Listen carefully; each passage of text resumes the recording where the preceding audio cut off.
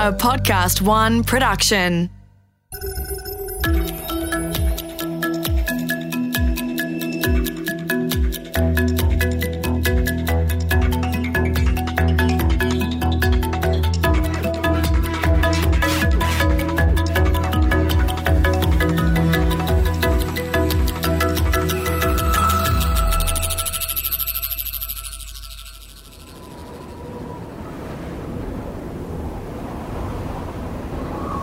It's February in the year 2000. It's a bitterly cold, dark, blustery, snowy day in New York City. And yet, folks came out. They were gathering at the Empire State Convention Hall, lured to an event with a tagline, "Find the Others." This was the first and only DisinfoCon. Disinfo was an early blog, a compendium of the weird and the unexplained, and a lot of just plain paranoid and conspiratorial, all shared with an ironic twist by site creator Richard Metzger. Here's what he had to say when he opened the conference. With the new media tools we all have at our disposal, all of us with the inclination to make our voices and opinions heard loudly can now more fully participate in the debate. Think about it.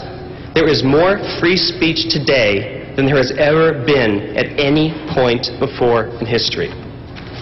Very simply, the need to fill hundreds of television channels and radio stations and movie theaters and newspapers and magazines with content caused consensus reality, fed to excess, to burst like a piñata. G'day, I'm Mark Pesce. The coming next billion seconds are the most important in human history as technology transforms the way we live and work. On this second series, we continue our conversation with some of the brightest minds shaping our world, charting our path as we voyage into an incredible future. That future looks a lot more mixed than it did 19 years ago as we get the full measure of Richard Metzger's prediction. The media did burst open like an overstuffed piñata. Billions of people now create and curate and share their own social media. That's changed everything. It's changed the news. It's changed how we report the news. It's even changed how we make the news. And it's changed us, or rather, it's shown some of our best and worst qualities amplified to gigantic proportions. Perhaps there's no one who understands this better than Dana Boyd. For 15 years, she's been studying how teenagers and all of the rest of us use social media to create, to curate, define, and refine our worlds, our communities, and ourselves. Can we handle all of this sudden oversharing, or are we too about to burst like overstuffed piñatas? Dana, welcome to the next billion seconds. Thank you for having me. Let's start off with this idea of the fact that social media is now being used almost as a jamming tool. It's used to bring voices to people who feel they don't have voices. What does that look like when it pops up sort of into the public sphere? I think we have to recognize that it was designed to give voiceless populations voices. But the imagined population of voiceless were those who have been historically marginalized, the communities of color, low-income communities, LGBT communities, etc. I think what has shifted in the last couple of years is the idea of who feels themselves to be marginalized, and what does that feeling of marginalization look like when you have tools of amplification. And one of the things that you're starting to see is populations who, for various historical reasons, would have had tremendous opportunity and power, who are experiencing some form of downward mobility.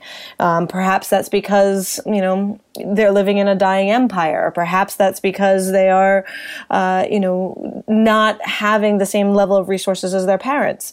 And those groups, that feeling of instability, insecurity, and that manifestation in the form of anger has enabled a new kind of violence. And that violence takes place in a digital environment.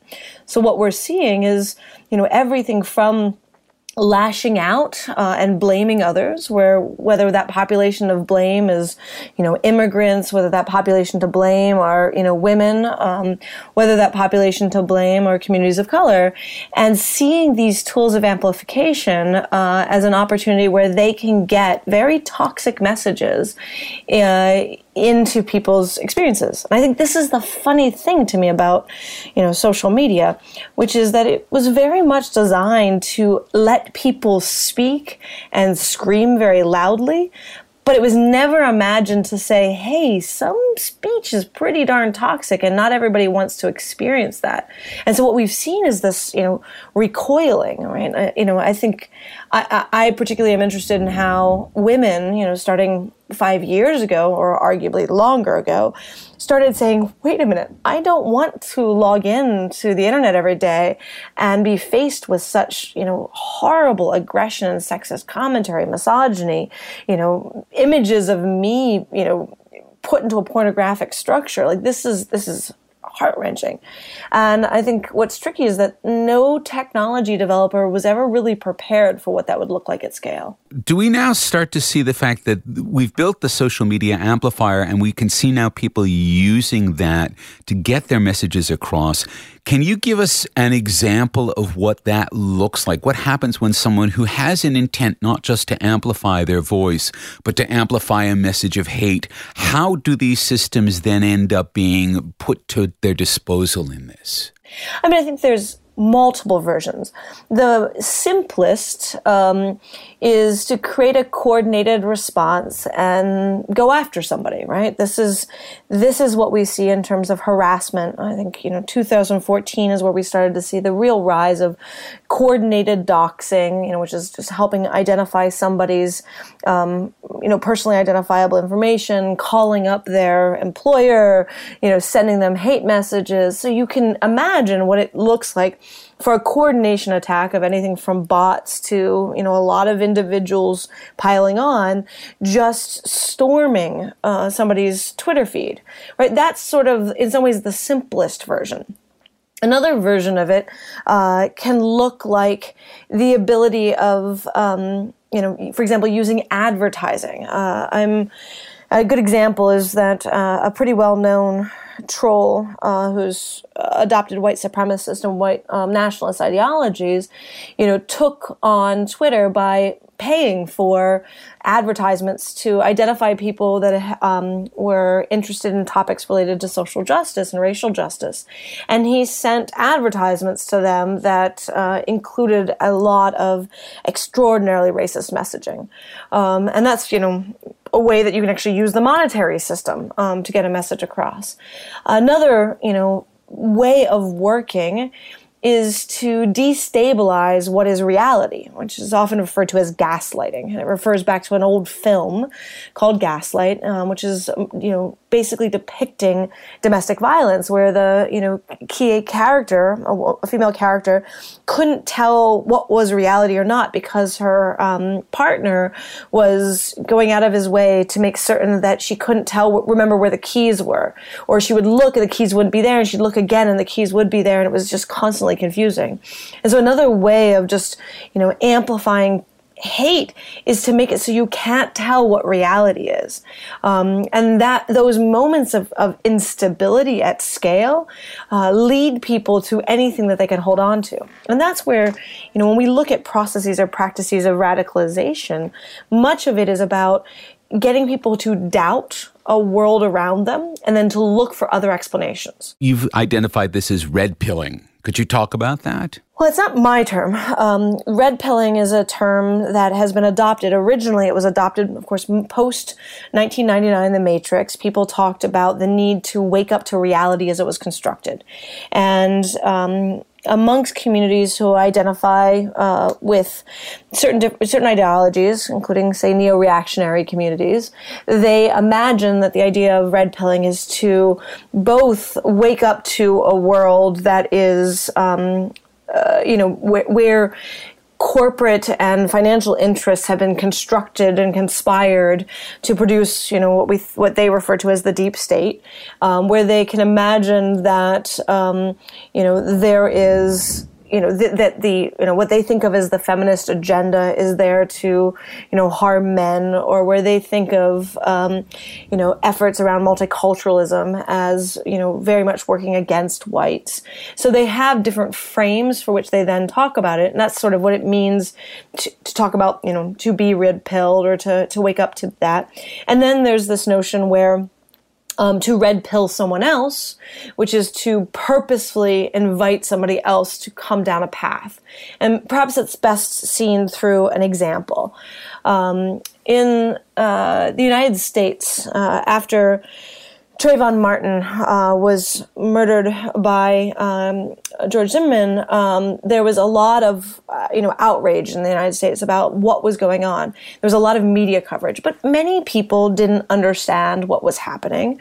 And there was particularly notably a teenage boy in South Carolina who, after hearing this phrase over and over again, talking about who these characters are, who Trayvon Martin is, he decided to go and search for this. And he ended up on the Wikipedia page, which we normally think of as an arbiter of different content to produce a form of perform neutrality. But in the process of reading this article, he came across a phrase, black on white crime. And so he turned that phrase, black on white crime, and he searched for it in Google. And the first thing he came across was a site that is very much espousing white supremacist and white nationalist worldviews, and he started reading that content. And that linked him to YouTube videos, to various online fora, and he dove deep. And, we were able to see him sort of go through this process of looking at all this content, and he wrote a manifesto describing where he all went. He began to adopt some pretty toxic worldviews, and he walked into a church in South Carolina and opened fire, murdering a group of black churchgoers after spending an hour with them at a Bible study. And this is an example of somebody who is open to conspiratorial and extremist ideologies, having been exposed to something that was strategically placed online. That phrase was strategically placed on Wikipedia and in other places to then open up what Michael Golbieski refers to as a data void, which is that when you search for a phrase like black on white crime, what you encounter is pretty darn toxic. And that, of course, let him go on an exploration. Now, you can imagine other people wouldn't have gone on that exploration, but he did. And so part of what's tricky is that you're seeing these new moments where the links of technology allow people to start from a place of curiosity and end up in a place of deep intolerance. And that's where we all step back going, whoa, how did that work? What were those links? Why did he interpret the content the way he did? And then why was he moved to take, action in the form of, terroristic violence that he did take? So we have this idea now that we've built algorithmic systems, Google and Facebook being, I guess, the standout examples, that will very carefully watch everything we do online, try to abstract from that the things that we're interested in or would be interested in, and then feed us more. Has that then sort of turned our normal interactions on the internet into a kind of amplifier of all of these tendencies, so that if we're looking in the right place for the right message, we're going to find something which will lead us because of the algorithm to the next message, to the next message, to the next message? So I think part of recognizing the work and the power of that algorithmic system is to recognize how it gets manipulated. So it is one thing if you log into YouTube to watch your, favorite music video, to then be exposed to a new music video that's sort of a new topic, and you're suddenly exposed to new content. And that's what we normally think of as a major win, right?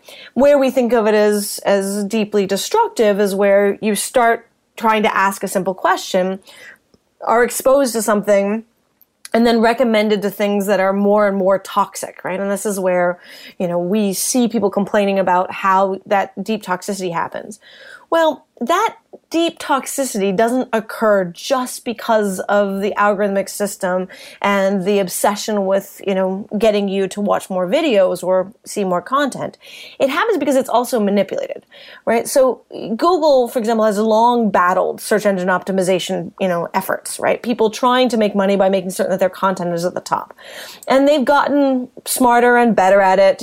We've come a long way since the early days of spam, but it's still not perfect. YouTube is a disaster. And keep in mind that YouTube is the primary search engine for the under 25s. So my colleague Becca Lewis, recently released a report where she highlighted how a group of people who had adopted a range of views from, the idea of, enforced monogamy all the way through to much more extremist perspectives had basically built an architecture of linkage to each other so that they would appear on each other's videos or they would reference each other in the comments or through links. And so they built the connective tissue that would allow YouTube to then recommend a video of more and more extreme perspectives when somebody starts out watching one of those videos. And those kinds of exposures are, basically one part YouTube and one part, gamification. They're further magnified by the way in which a lot of groups who are trying to, invite people to particular ideologies, specifically use terms, right? Which is that they, help capture terms and try to own terms to invite people along those paths.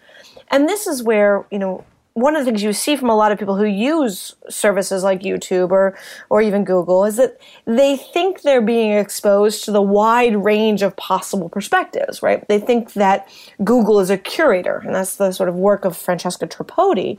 But in fact, of course, Google's trying to figure out what's the best, most highest ranking link to give you, to recommend to you based on your query.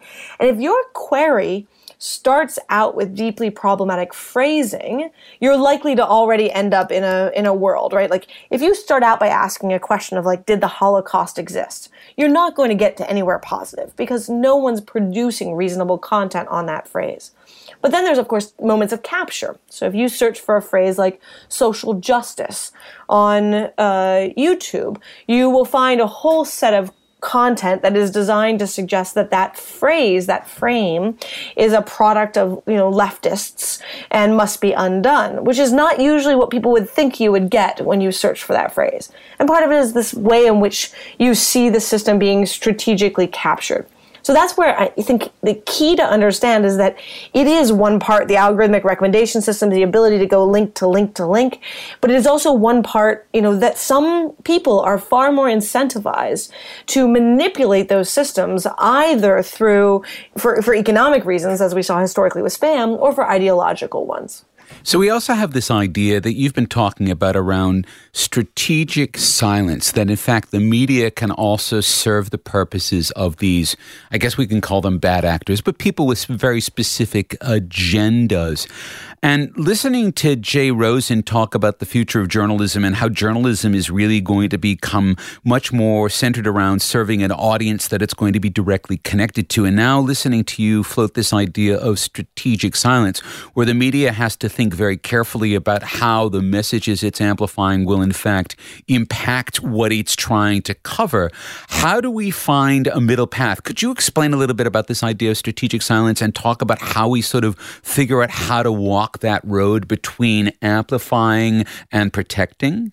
So my colleague Joan Donovan and I were really interested in understanding the history of why journalists made the curatorial decisions they made. She was interested in how, after the KKK had started to figure out how to use the media to amplify their messages, that journalists sort of came around to a practice where they decided that they would not help recruit for the KKK. I was interested in the long history history of how journalists learned how to be very smart and how they would report on people who died by suicide in order to not produce copycats. So the literature there talks a lot about what they refer to as a journalistic practice of strategic silence. What I found in talking about that term is that it outrages pretty much every journalist on the planet, where they're like, don't tell us to be silent. We're always being told to be silent. It's our responsibility to report. And I would argue, absolutely. Journalists have an imperative to, report out information that is extraordinarily valuable and important to the public. But just as journalists would not print the phone number of the, local head of the KKK in order to help, him recruit, they shouldn't also be reporting information that would help, basically what I think of as digital calling cards. So things that would help recruit in the online environment. So for me, I've been shifting it, and Jonah and I have been talking a lot about shifting it to strategic amplification. At the end of the day, every news outlet makes decisions about what to amplify. They're in the business of amplifying, right? And that is, one part curatorial, that's one part deciding how to invest limited amounts of resources for investigation. And then they figure out how to tell a story to inform the public in a responsible sense. And the question is, who is playing you? So, journalists have spidey senses being like, okay, when is it that, a government agency is trying to get them to sell government propaganda? They also have spidey senses to figure out when a corporate PR unit is trying to get them to basically, tell the corporate line. What they're less experienced doing is figuring out how networked groups of people might operate to try to get them to sell a particular narrative or to set up a particular frame.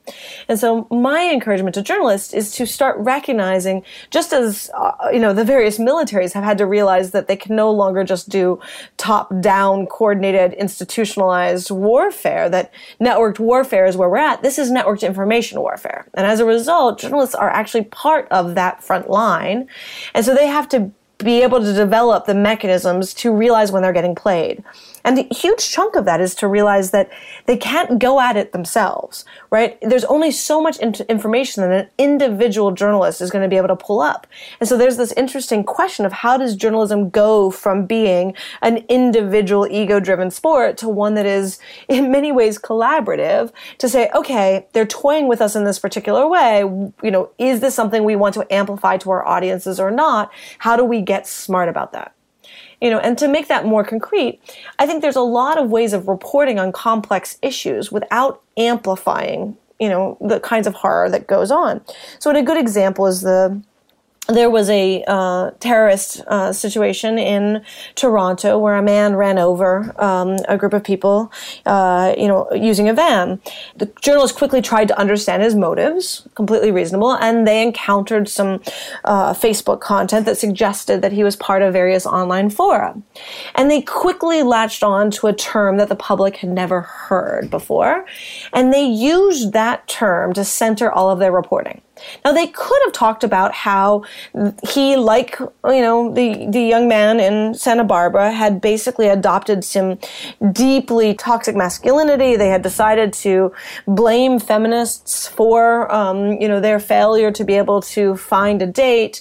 They could talk about sort of all of these sort of really grotesque worldviews.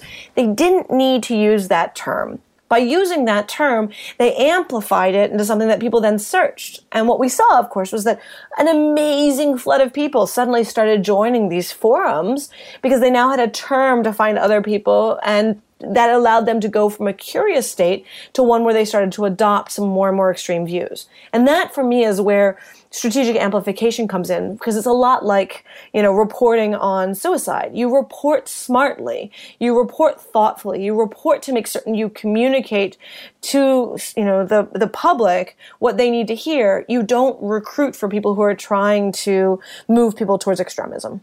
One of the most important things for journalists to realize is that when they provide a cheeky title to their news article, to their, radio show, they assume the reader or the listener is already paying attention and that the title is fun and memorable. And I think it's important for, journalists and the public more generally to actually be smart about what people are looking for and make certain that they land on high quality content, not the content that's been purposefully manipulated to reach them. We're talking to Dana Boyd. We will be right back on The Next Billion Seconds. And we're back talking to Dana Boyd about algorithmic culture, social media, amplification, and where this is all going. So, Dana, one of the things that we've started to see now is that as we start to use these algorithmic systems, and Google is sort of the one that everyone is most familiar with because everyone uses it most of the time, that these systems can start to produce some very unintended side effects. And one of the areas that this shows up most clearly, although most people aren't aware of it, is in image search, right? Oh, yes. So image search is funny because you have to start with asking, why do people do image search? So imagine a search like baby. Why would somebody search for baby? Mostly people are searching for baby in order to find images for marketing purposes or for their PowerPoint. And because a search like baby is something that, aims to get people to see these sort of high quality images for their PowerPoints, different kinds of photo producers, different kinds of stock photo outlets want people to see their image in, a small version so that they will then go and buy the big version or license the big version to, use for their marketing campaign or their PowerPoint.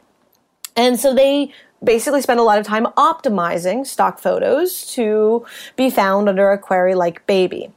Well, what does that mean in practice? That means that the pictures that you get when you search for a term like baby are basically the images that the stock photo companies think you're most likely to buy. First, it's notable that even though we might talk about baby as a wide range of ages, you get a very narrow sense of ages when you look for baby. The next thing that's really noticeable is that those babies are all perfectly posed. The images are very sweet and, beautiful and well lit. And the other thing that you will quickly notice is that those babies are almost all white. And that doesn't matter if you search for baby in English or whether you search for baby in Bengali. You get white babies. Okay, now what do you make of this, right? So let's now think about how the data appears in those image searches. First, you've got the SEO of those stock photo companies, and then you have all of the other baby pictures that everybody in the world posts. Well, guess what? We don't tag most pictures baby. We tag those pictures with our kids' names. Or we tag those pictures of like, look, he's, picking up a ball now. Isn't that cute? And so as a result, Google, who's trying to read in the metadata, try to read out in the content, they don't know what's in that image. They know what the metadata is around that image. And so as a result, they pull in all of this material that's like, these are the pictures that talk about kid with ball, and these are the pictures where somebody is labeled baby. Clearly, if someone's searching for baby, we need to emphasize the pictures of baby. Well, this is one thing when we talk about baby where we get a very sort of racially skewed worldview. But now let's talk about a whole set of other topics. Things like, CEO. What does it mean that most of the images that we get of CEO aren't actually real CEOs? They're stock photo CEOs. And if we get something that's labeled as CEO, we have to rely on, for example, news sources that actually labeled somebody CEO. And it's interesting because they don't label everybody CEO. They're far less likely to highlight that, for example, a woman leader is a CEO as part of the metadata around that person. So we have this sort of interesting weakness in the data infrastructure combined with long-standing historical discrimination. There are far fewer female CEOs out there than there are male CEOs, all sort of serving as a perfect storm on search engines. Right? And this is where when we start to look for identities or make sense of things, if we suddenly start to say, what would a search like CEO mean if I'm trying to imagine what a CEO is like? For example, the 7-year-old who might be searching for this term for their school project.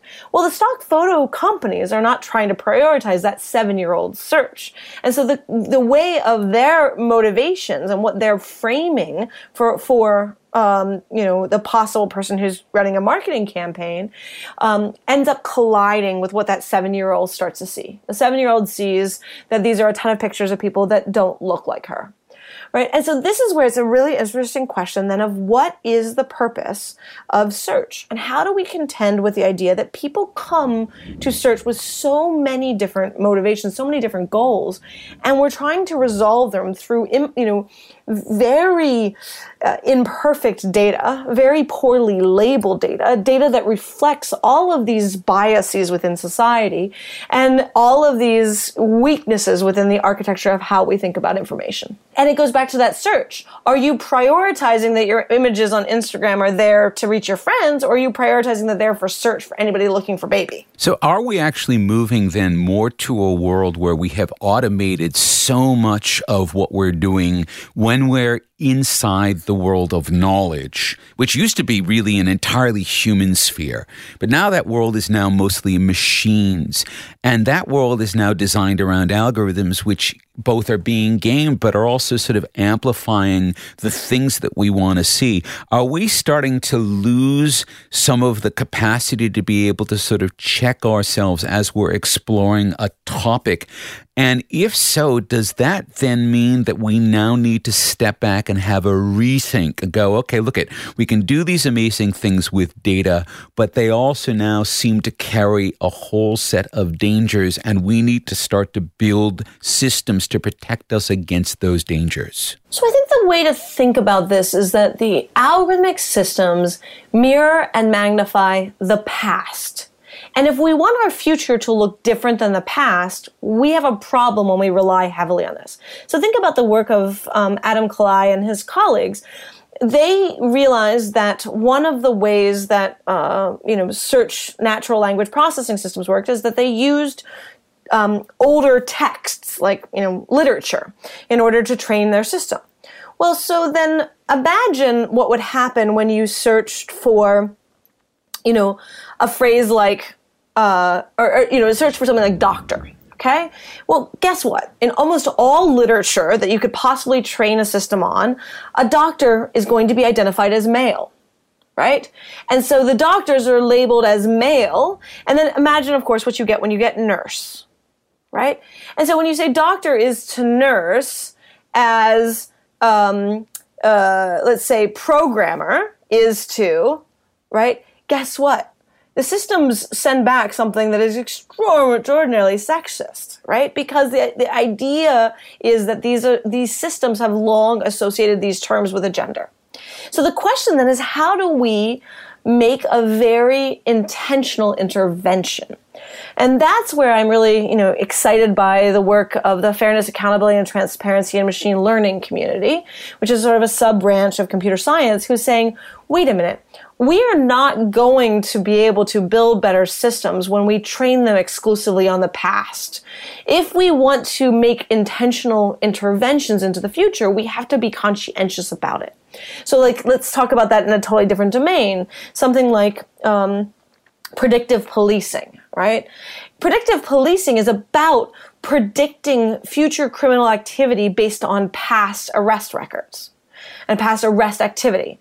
Well, if in the past we've predominantly arrested, people of color, what it means is that the system is just going to train to say, please go arrest more people of color, right? And that is exactly what we don't want, right? And so how do we then purposefully look at why the training of the past data has led us to a problematic place, and what are the interventions that we can do to remedy that? And that means that we have to rethink what our computational models are, what our uses of these technology on, where they belong. Do they even belong in policing? Do they belong in criminal justice?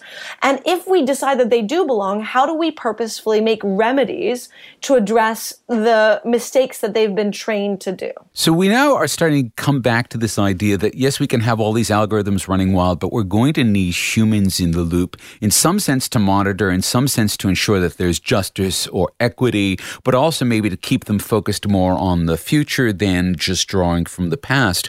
But we're also starting to see how the human being, when they're in this loop, now becomes the point that can be blamed. So, for instance, when Uber had a self-driving car that was entirely algorithmic, when it killed someone earlier this year in Arizona, they did all of their analysis and they basically just blamed the driver for not having their hands on the wheel at the right time and all of this.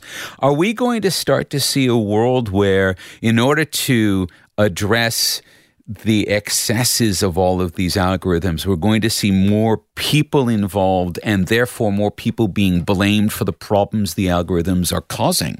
In some ways, this, of course, goes way back. This is at the core of how we architected bureaucracy, right? Bureaucracy was designed to put people and to blame people rather than to actually blame systems.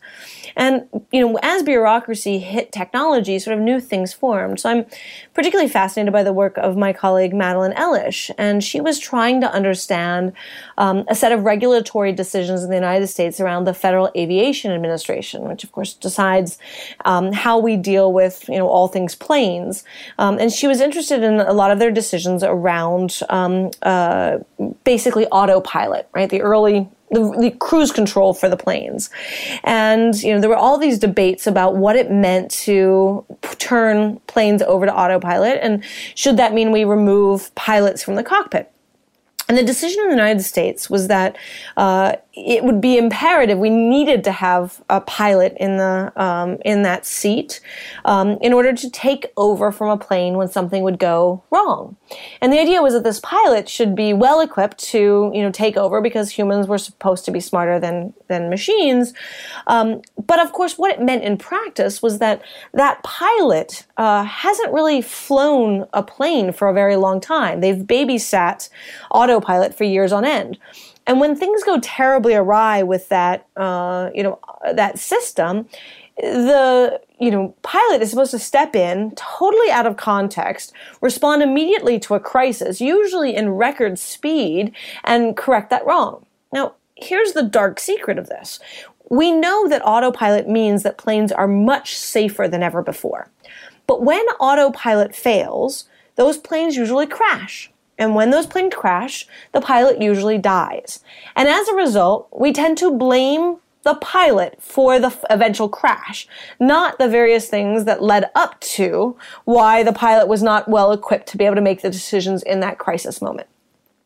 And that's where we have this question, akin to your point about, autopilot in the car, of to what degree is that person actually serving a role as a liability sponge? Are they owning the liability? And Madeline refers to this whole process as a moral crumple zone, right? A crumple zone being the part of your car that sort of absorbs all the pain upon impact. So what it means to put the human to absorb that. And that's where when we have to look at these systems, we have to look at what is the role of the human in the system. Are they being empowered or are they not? So let's talk about a situation where they're empowered. I'm on the board of an amazing counseling service called Crisis Text Line, where we try to analyze, texters who are in crisis. We try to analyze different aspects of their data, different interactions between counselors and texters in order to better train and better empower counselors to be responsive to texters. That works well because it's all aligned to do everything possible to help those texters, to help the counselors, to help those texters.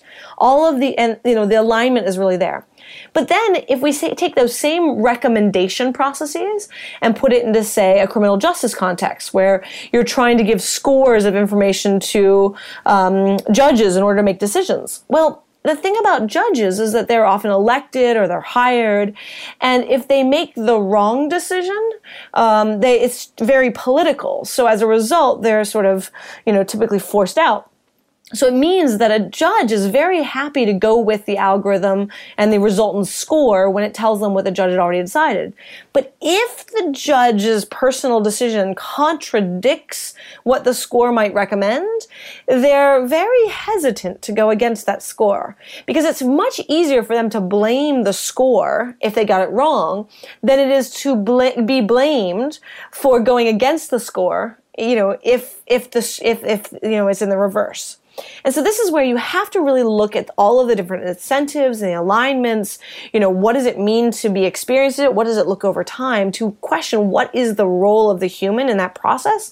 Are they there to be empowered decision makers, or are they there to absorb liability? So it's interesting. What you're pointing at is the world that we're living in is sometimes we get to hide behind the data, and then sometimes the data gets to hide behind us. And that's the painful part of where we have to recognize that these technologies have tremendous power, but the power really comes from how we've positioned them in society and what we're using them to do. So another colleague of mine, Alex Rosenblatt, just wrote a book called Uberland, where she looks at what algorithmic management looks like and what it means to actually, force people into a situation where they don't have somebody that they can negotiate with, a boss, to really figure out, how to navigate an issue. Instead, they're constantly responding to and trying to game an algorithm as their employer. And that is actually the real strangeness of a system like Uber, which is that you suddenly have this dynamic where, we're putting technology into place in order to not have to make some of the hardest decisions. And we have to really step back and say, is this actually going to create a level of social accountability that we like? Or is this going to lead us down a place of, division and divisiveness? Dana Boyd, thank you so much for joining us at the end of Series 2 of The Next Billion Seconds. Thank you for having me. I recently saw the fantastic Spike Lee film BlacKkKlansman. It's a true story about a black man who joins the KKK with a bit of aid from a white collaborator. Now, toward the end of the film, this is after a scene where he's formally inducted into the KKK by the Grand Wizard, David Duke. All of the Klansmen and their wives sit through the screening of a very famous film, Birth of a Nation. Birth of a Nation is more than a film. In many ways, it's the very first film. It's the first piece of cinema that uses storytelling and camera techniques that feel natural to the medium. And because of that, Birth of a Nation was the first blockbuster success. Only there was a problem. You see, Birth of a Nation was about the American South after the Civil War and all of the anarchy and chaos and ruin that was wrought by that conflict, and about a group of patriots who came to the rescue, the Ku Klux Klan. The Klan was born in the South immediately after the war, but by 1915, 50 years later, it had all but died out. Birth of a Nation brought the Klan back to life by amplifying its message of racial vilification and bringing it to millions of Americans all across the country. The birth of cinema, well, that was a moment where a bit of strategic silence could have avoided a renaissance of organized racial hatred. We've covered quite a bit in Series 2, from deepfakes with John Alsop to the future of energy with Ramez Nam and local politics with Jess Scully and banking with Andrew Davis. And then we really started to dive into how technology and reality are doing a bit of a dance that's creating, well, we don't have a word for this new world, even as we see it forming around us. So we looked at technology and utopia with Eric Davis, and then toward virtual and augmented realities with Tony Parisi, and then we took a deep dive into Facebook and profiling and manipulation in the last days of reality. We asked quantum questions of Claire Edmonds and Virginia Frey. We got vaporized with Rob Tersick and asked Jay Rosen if there's any future at all in journalists digging for the truth. We've shown you that the future is both more complicated than it looks, and that the shape of that future is entirely determined by the decisions we make today. To be responsible, to be aware, to understand when and how to best amplify, and to be silent. Dana's given us a lot of links to work with, and we'll be linking to all of those and to her outstanding keynote at the recent Republica conference, so look for all of that on our website at nextbillionseconds.com.